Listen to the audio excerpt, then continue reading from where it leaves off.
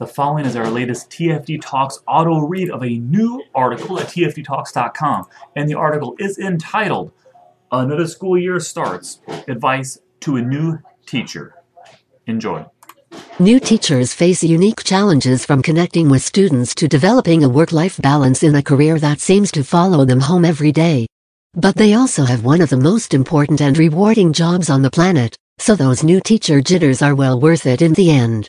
We've put together some advice to help you tackle your new and exciting career head-on.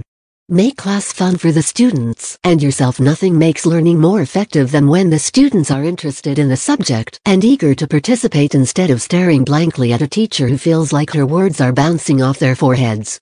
So, get your kids' attention by making the class more fun. Consider developing an interactive teaching style that includes hands-on lessons and memorable learning activities. You could create a Jeopardy-style game using the material your class is working on. You could also create a bingo game where you ask questions and students must find the answers on their bingo cards. This is basically a multiple-choice assignment, but in the form of a game instead of a worksheet. Not only will the students have more fun learning, but work will feel a lot less like work to you as well. Provide parents with positive feedback as soon as possible. No parent enjoys hearing negative comments about their children, no matter how good your intentions are.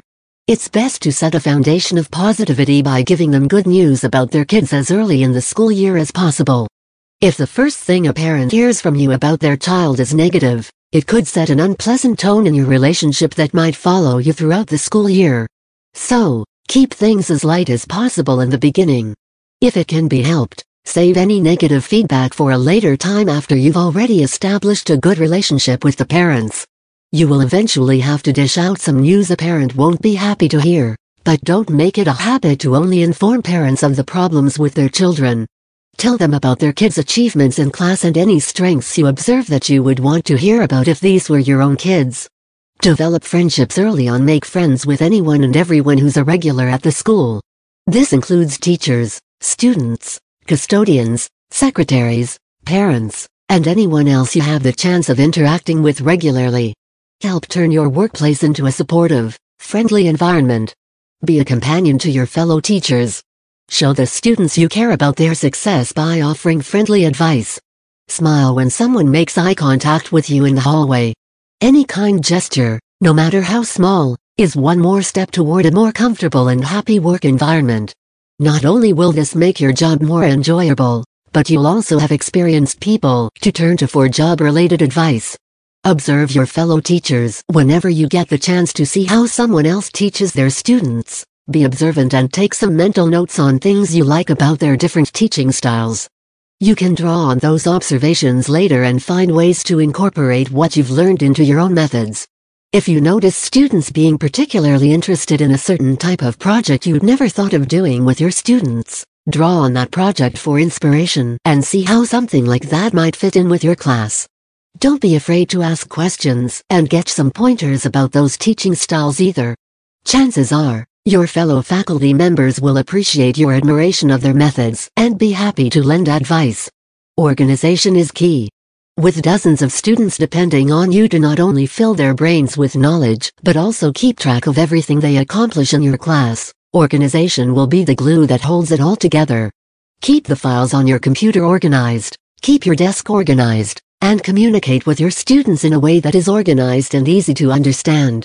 Don't just tell them what you expect on an assignment, write it on the whiteboard as a bulleted list or hand it out on a piece of paper. Kids aren't expected to have super recall skills, so it's okay to spell things out for them and to provide visual reminders in case your explanation slips their mind.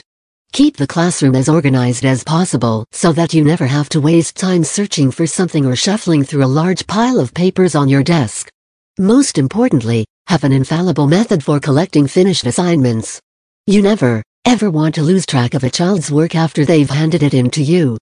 Have a life outside of work. This advice indeed applies to any job, but you'd be hard-pressed to find one that surpasses teaching in its threat to take over your daily life.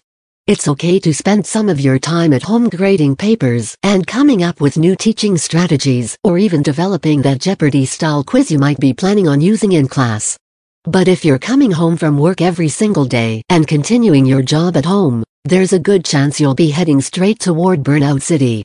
Work burnout is a serious issue that could impact your teaching abilities and affect your mental health if it goes on for too long.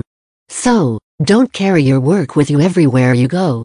Take time out to breathe, to socialize with people outside of school, and to hang on to any hobbies that you enjoy. Don't worry about being the cool teacher. Have fun with your students and let your personality shine through in your teaching methods, but always remember that you're the adult. Learning can be fun and teachers can relax and laugh with their students. But if a student becomes disruptive, don't be afraid to remind them who's boss. You'll likely be subjected to bad behavior on a yearly basis, so nip it in the bud as soon as it springs up. Being stern all the time might make for an uncomfortable classroom environment, but being nice all the time could be just as bad if you end up with students who mistake your kindness for timidity and believe they can walk all over you. Be nice, but always put your foot down when it's appropriate. You can be liked and respected at the same time. Empathize with the kids. While it is essential for your sanity to address any bad behavior from your students and to deal out the appropriate punishments whenever necessary, never forget that those kids are people too. It's easy to assume a child acting out in front of other children is looking to impress his classmates, but consider the possibility that something deeper is going on in the child's life.